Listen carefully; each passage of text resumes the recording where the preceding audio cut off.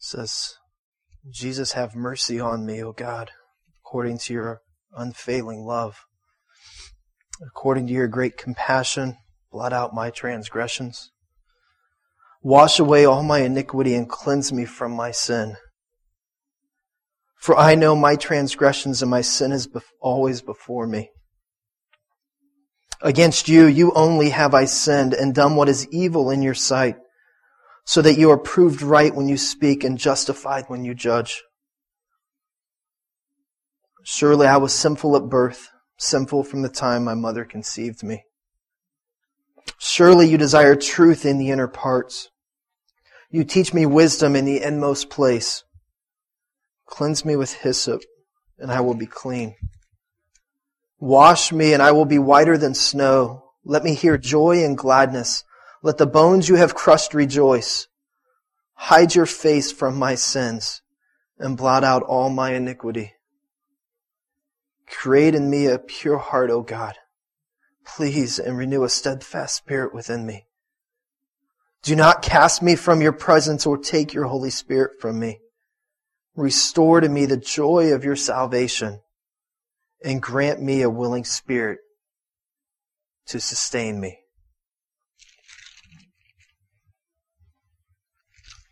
Lord Jesus,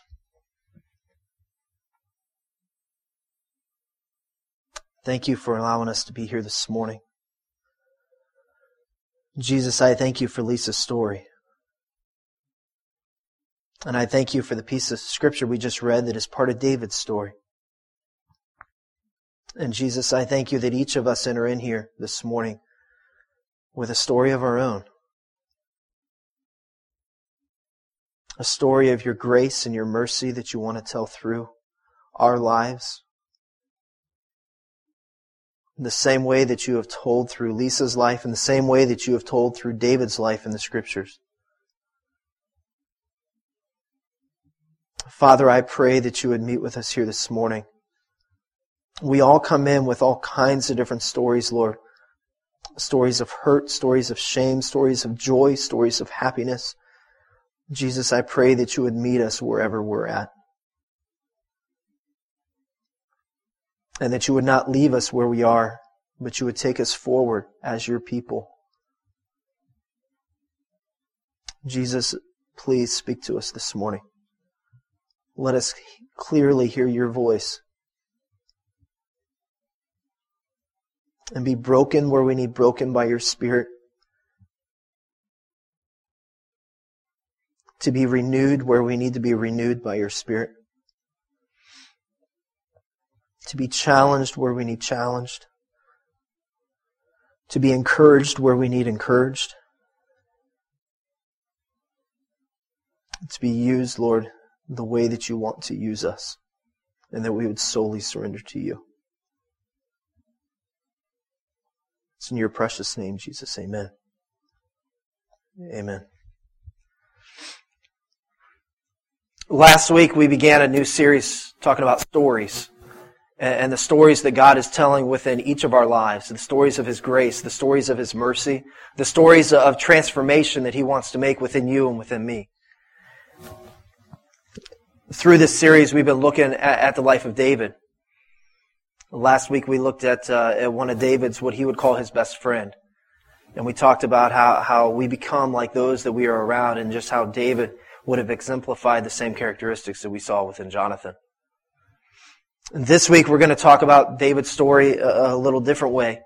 And we're going to look at some of the mistakes that David made through his life.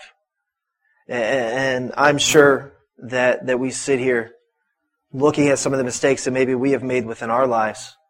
And I wanted to show this video of Lisa because I think it exemplifies a mistake that God had taken and used to create for His glory.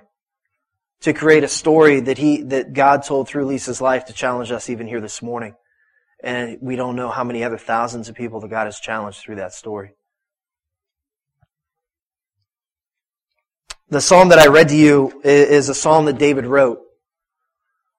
David wrote that at the height of realizing his sinfulness, of realizing some mistake that he had made in his life. He wrote it on the back end of his affair with Bathsheba. And just to give some background information for those that may not know, David was king of Israel, was God's chosen man to lead his people, to lead the Israelites. And David was a man that was said in Scripture to be to have a heart after God, to want to pursue God, want to be used by God. And what we find within David's life was, yes, he was a man that wanted to be used by God, and God used him in great ways. We also find, though, that David was a man that had a troubled past and had messes within his life that God used for his glory. And one of those mistakes, one of those sins was David. If you look in 2 Samuel chapter 11, it says that when the kings would go off to war, is how that passage starts. But it says that David stayed back. It's interesting when David stayed back, he went up to the rooftop, his rooftop, one late one night. And as he went up there, he saw Bathsheba on another rooftop bathing, a beautiful woman. And it's amazing when you go to the places you're not supposed to go. You see the things you're not supposed to see, and you think about the things you're not supposed to think about, and you do the things that you're not supposed to do. And it's amazing, that cycle that we see right here within David's life, and how he went to that rooftop. He saw Bathsheba, and good old Dave thought, this would be a great idea. Let me have her come over to my place. And she came over to his place, and they slept together. And she leaves after a one-night stand, and he gets word later that, wow, she's pregnant now. And so he's faced with this dilemma: how do I cover up this sin? And what David did was, he didn't come out and say, man, I really messed up. He came out, he said, you know what? Bring her husband home. And so he sent word to the army fighting the battle and said, send Uriah home. So Uriah comes home. And he says, tell me about the war. How's it going? And he says, go home, spend some time with your wife. But Uriah actually has more integrity within the pinky of his finger than David had within his whole life at that point. Uriah didn't go home. Uriah said, how can I go home and spend the luxuries of my home and the warmth of my bed and the luxuries of my wife when my men are out fighting in battle? So Uriah didn't go home. He slept in the streets that night. David got word that Uriah slept in the streets, and David said, if he's doing this, I can't peg this on him later on. And so he says, have Uriah come back. And maybe if I get Uriah smashed enough, he'll go home that night and he'll sleep with his wife. So he gets Uriah, come on over, bud, let's party it up tonight. So Uriah comes over, he gets smashed for the night. But again, Uriah doesn't go to his home, and he sleeps in the streets. So David gets wind of this again. He says, all right, send Uriah back to the battle. And he sends word ahead, and he says to the commander of the army, make sure you put Uriah in the front lines of the battle so that we are sure that he loses his life. And so that's what happened. Uriah faces the front lines of the battle. Uriah dies to the enemy. Word comes back to David that Uriah is now dead. And so David waits a few days for Bathsheba to mourn, and then David takes Bathsheba as his own wife to hide his sin. And so he's committing sin after sin, adultery and then murder, and then now he's walking into polygamy. And David is trying to cover one sin after another through lies and deceit. And then it's amazing. God sends a friend of David named Nathan. And what's amazing is that our friends will know what to tell us when we need told something, right? Your true friends will know what to tell you. And so Nathan comes and he tells David a story about a sheep. And look in chapter 12 of 2 Samuel, you'll see the story about a sheep, but it brings David to a place of repentance where he realizes what he did was wrong. And he falls on his face. And he admits to God what he did was wrong. And that's where this Psalm 51 comes out of. It's funny though, as we look at the life of David, we think, okay, David came to a place, he said, God, I am wrong for what I did, forgive me. And we think that, okay, everything's okay now. Well, we'll find out in weeks coming that not everything is okay. There are consequences for our sin. It amazes me how often that I run across people that says, well, that should no longer have an effect on my life because I've taken that to God and God has forgiven me. That's not necessarily true. God has forgiven you, absolutely, but there are consequences for the sins that we commit within our lifetime. And David is faced with those consequences throughout his life, as we'll later see.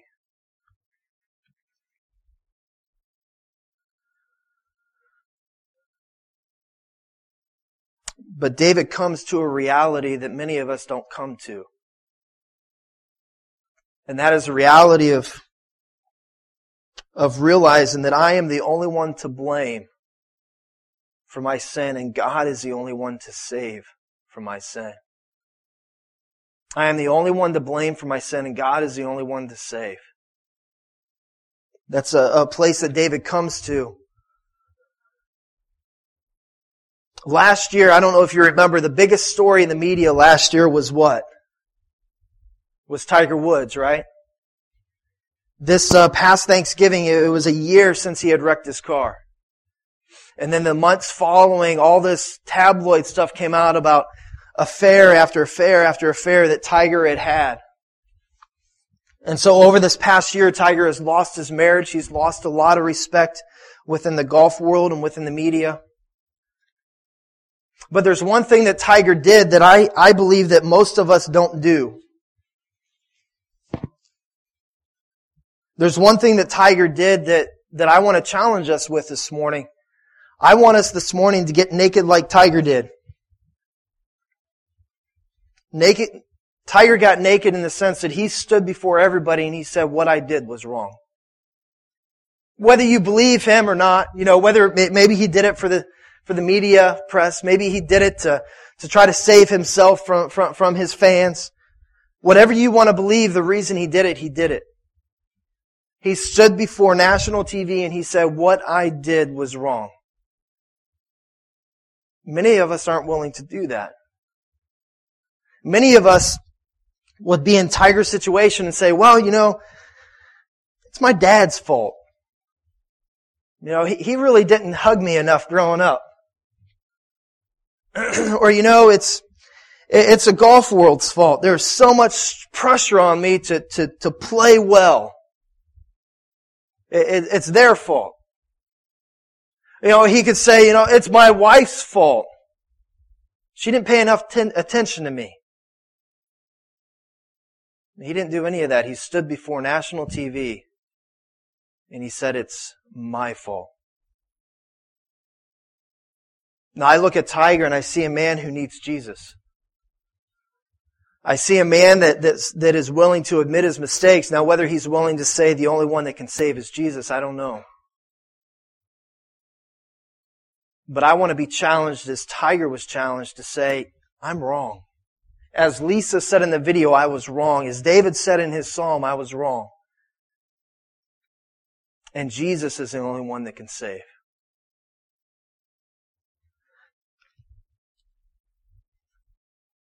It's easier to criticize at times, isn't it? Have any of you guys, let me ask you this. Do you guys remember gym class? Remember gym class? I wasn't one that really liked gym class, but I think within everybody's gym class there was this one dude that just talked all the time, right?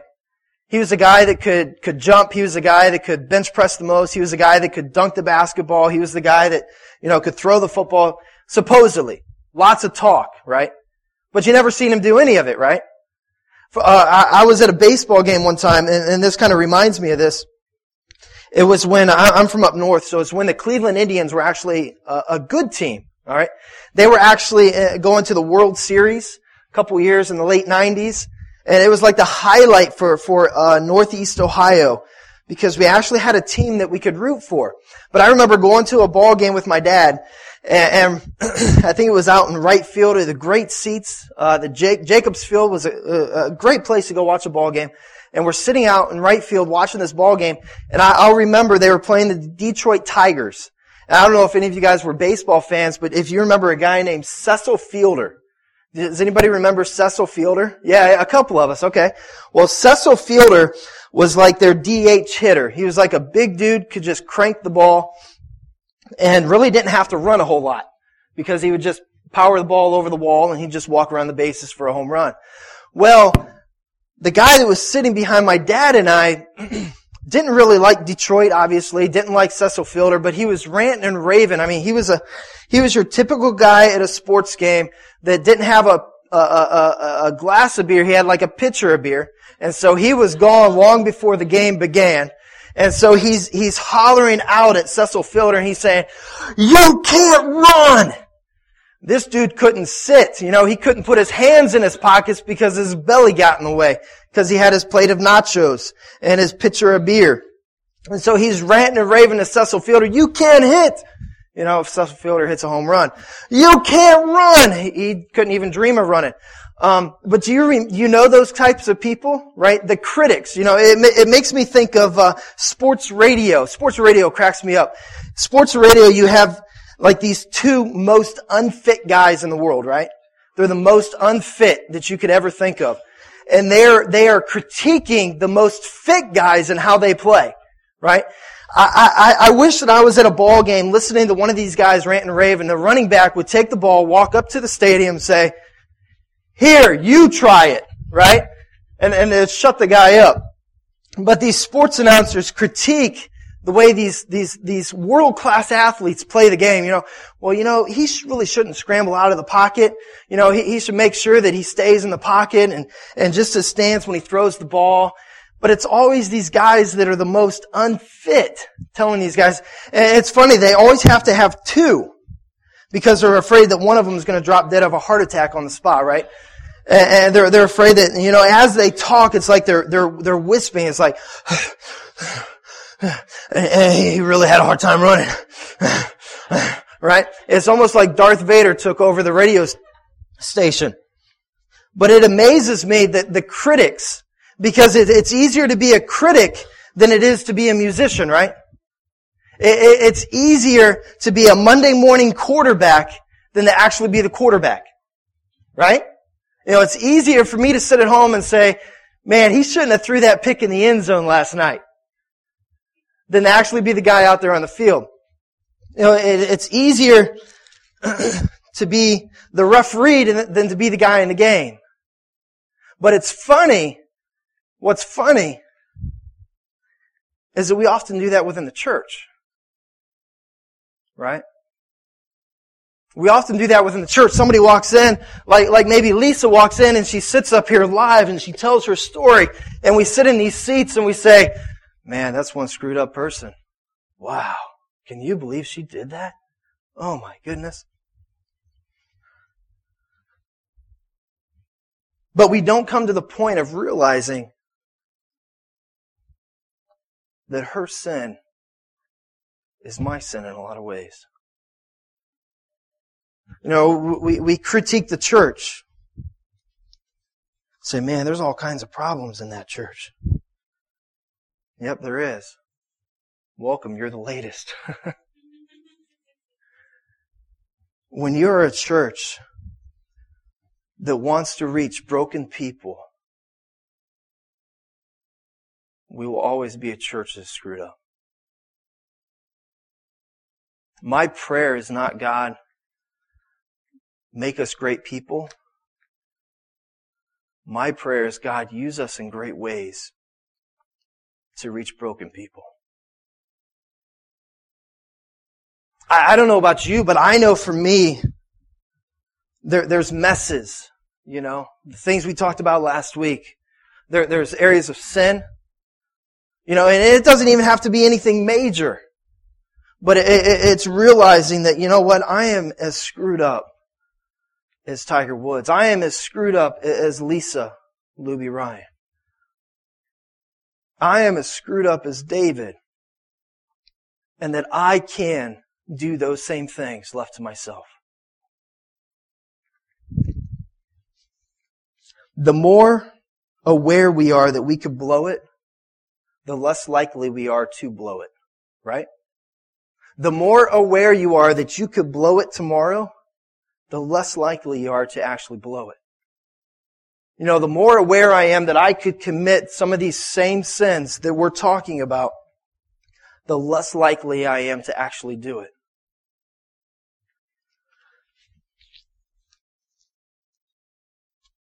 If you turn in your Bibles to Psalm 101. If you need a Bible, put your hand up. We would love to give you one. You can take that with you. Call that your Bible.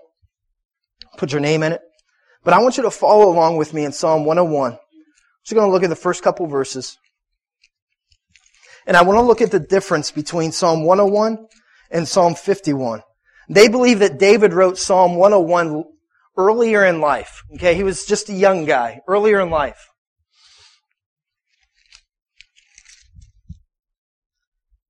Psalm 101, verse 1, it says, I will sing of your love and justice to you. O Lord, I will sing praise. I will be careful to lead a blameless life. When will you come to me? This is David talking to God. I will walk in my house with blameless heart. I will set before my eyes no vile thing. The deeds of faithless men I hate. They will not cling to me. As I read Psalm 101 and compare that to Psalm 51, I see a David in Psalm 101 that doesn't realize the height of his sinful capacity. He does not realize how he could really blow it. But as I read Psalm 51, I see a man who has blown it and realizes the depth of his sin. Look with me in verse 5. It says, surely I was sinful at birth. This is back in 51. Surely I was sinful at birth, sinful from the time my mother conceived me. Do you see the difference in what David is saying? Psalm 51, David is saying, man, I am wretched before God. Nothing I can do is right before God. I am only right before God because of Jesus Christ. And when God looks at me, He doesn't see me. He sees Jesus when He looks at me. That's what I see in Psalm 51. As I turn to Psalm 101, I see a man who says, God, you're amazing. Thank you for making me, and I want to do anything I can to serve you, God. You see the difference, the contrast there? Let me ask you, can God use us more when we are broken before Him? Absolutely. Absolutely. Can God use us more when we admit the messes in our lives? Absolutely. When we stand before people and we say, I am sinful beyond all measure. It is only by God's grace that I do what I do. It is only because God chose me that God has pursued me, that God has passionately pursued me. It is only the story of God's grace that I am who I am.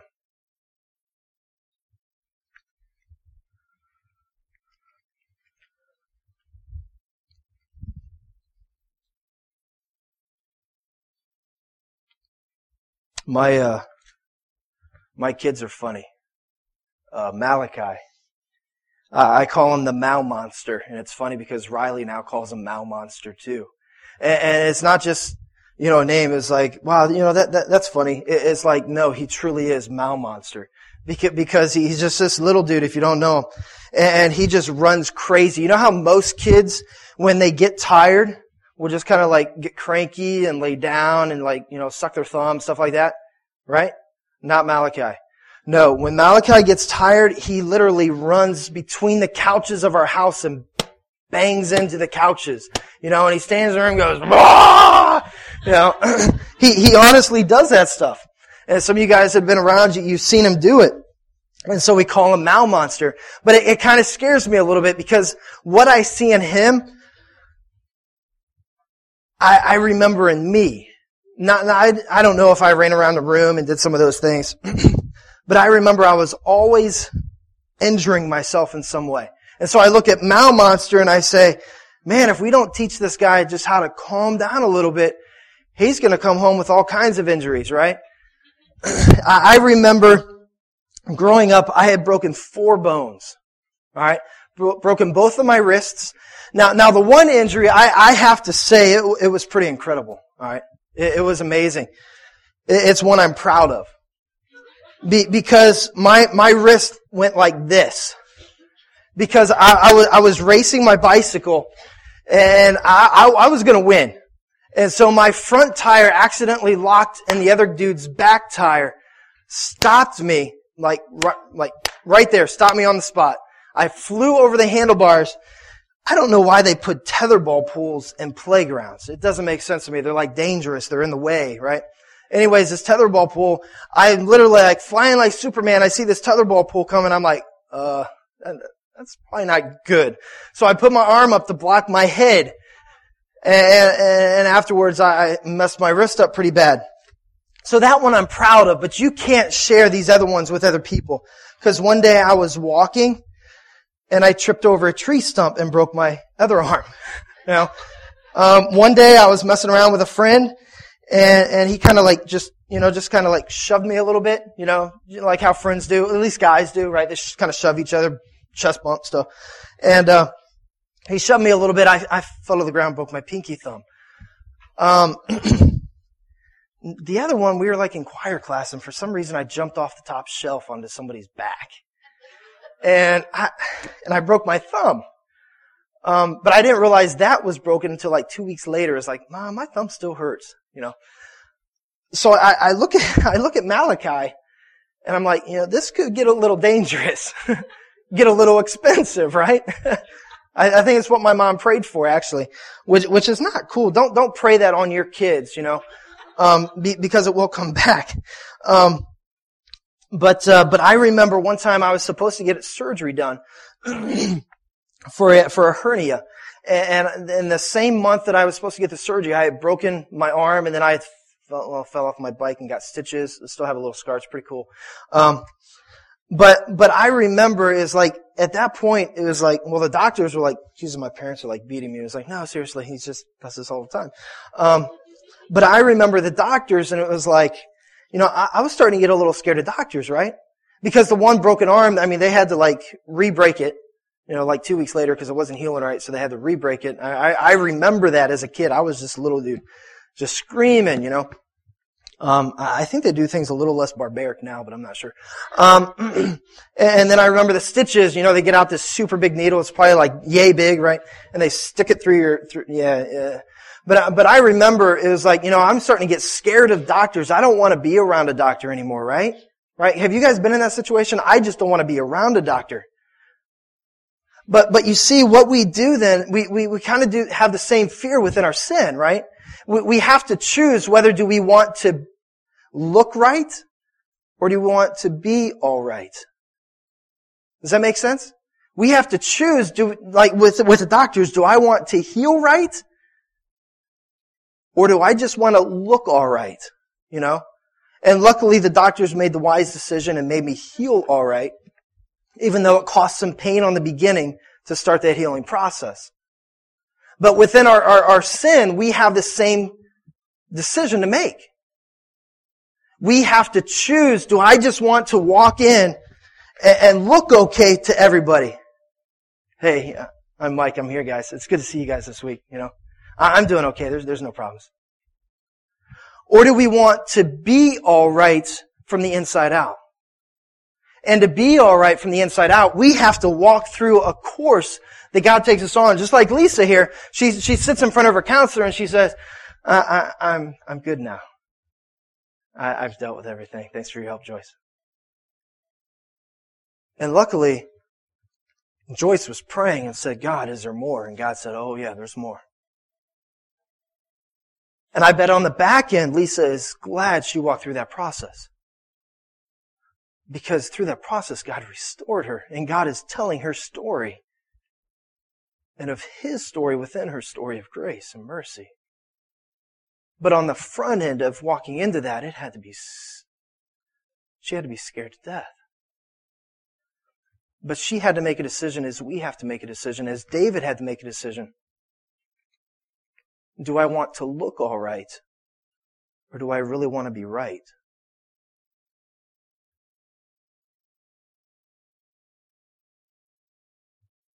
I personally get excited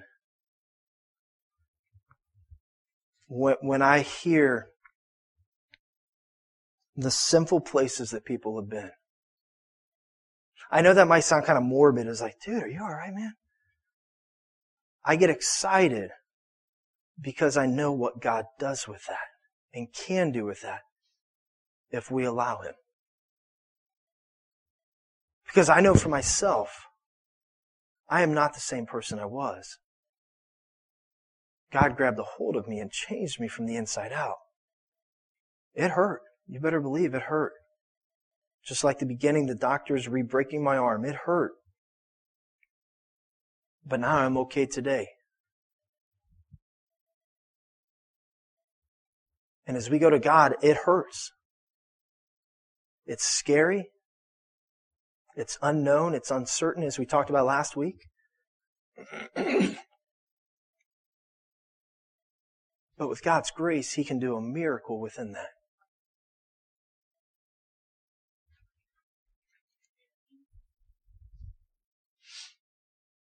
So repentance begins when I want to be all right and not just look right. So I don't know where we walk in this week from. I don't know where we walk into 2011 from 2010.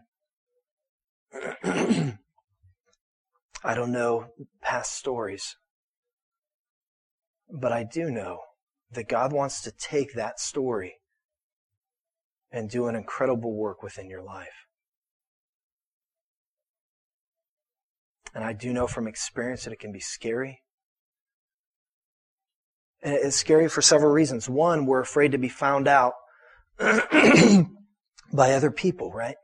We're afraid, if I walk in and if I tell my story, what are they going to say about me? And let me tell you something with that. That is not on you. That is on them. If they will sit and be critical of what God is doing in your life, that is not on you, that is on them. Because God has something He wants to do in that will blow us away. That will blow you away, but it will blow those away that are around you. Because they will witness firsthand God's grace and God's mercy and God's loving pursuit of each of us. And how God doesn't see us, He sees Jesus through us. He sees the blood of Christ on us. The payment for whatever that was, whatever it is. God doesn't mess around. So there's the fear that we may not want to move into the light, because we're afraid of what those around us will say. And some of us enter in with a legitimate fear of, it's not so much that, it's what is God going to do with me? Let me tell you something. God doesn't want to beat you to death. He wants to raise you to life. God doesn't want to beat you to death because of who you are, where you've been, and what you've done. God wants to raise you to life and use those as a testimony, as a tower of who He is.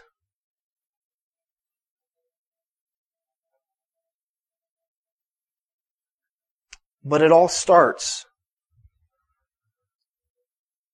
with, honestly, getting naked like Tiger and saying, I did this and I was wrong, God. Forgive me. I did this. And look how God is healing me and how God wants to use me.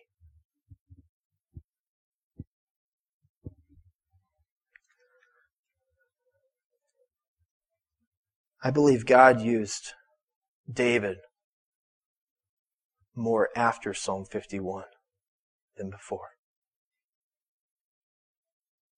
Because He brought David to a place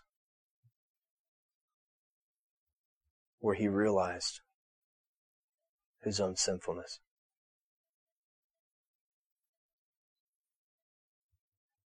And my guess is from that point,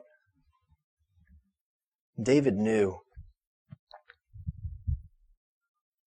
how much he could blow it.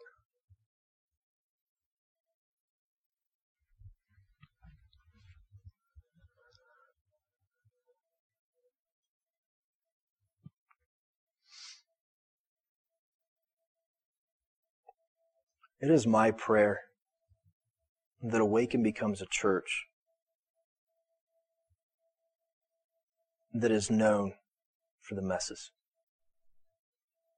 Not because people are wildly running away from God, but because people are wildly running towards God and saying, God, heal me.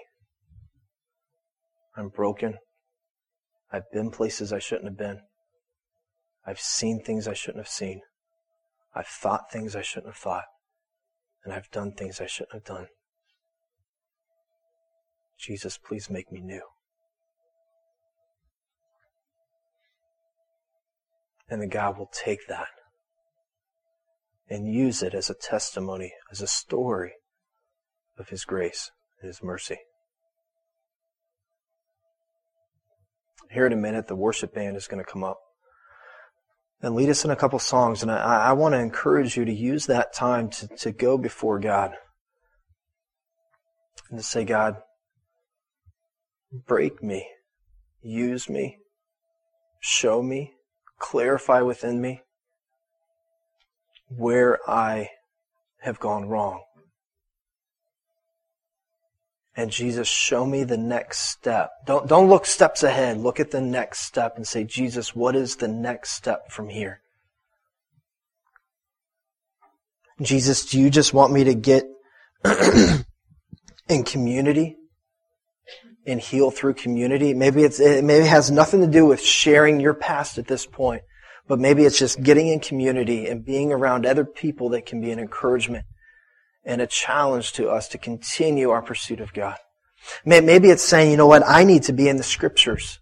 I need to be reading God's Word to allow the truth to change the lie that is within me.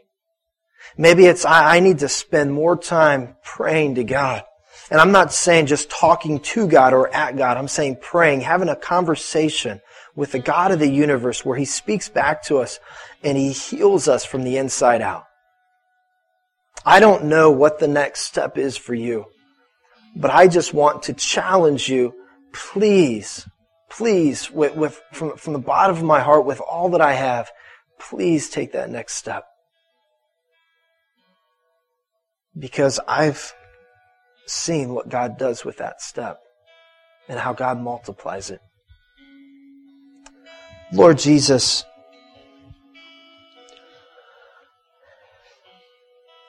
thank you, Jesus, for who you are. How you love us despite ourselves. Jesus, I thank you that within you we are free. And Jesus, I pray that you would free us of the bondage of sin that you don't lay on us, that we hold on to. And Jesus, help us to willingly let go of that to you, Lord. And Jesus, help us to forgive ourselves and help us to seek you for forgiveness and to repent, to truly turn away from whatever that is, Lord, and run hard and fast after you. And Jesus, we know that sitting here this morning, this is just the beginning for some of us in this. This is not the beginning, the middle, and the end. This is not the closing chapter. This is the opening introduction. And so, Jesus, I ask that you would challenge us in such a way that we would pursue a course of healing from this point on. Lord, if I can be a part of that, please help me to be able to give godly wisdom and direct people to somebody that can take them even further. Lord Jesus, I pray that you would use your word to heal and restore. And Jesus, I pray most of all that you would help us to see the hope of what you can still do within our life. And that, Lord, can be a story, the greatest story that you could ever tell in our life, of your transformation within us, of your grace and your mercy. It's in your precious name, Jesus. Amen.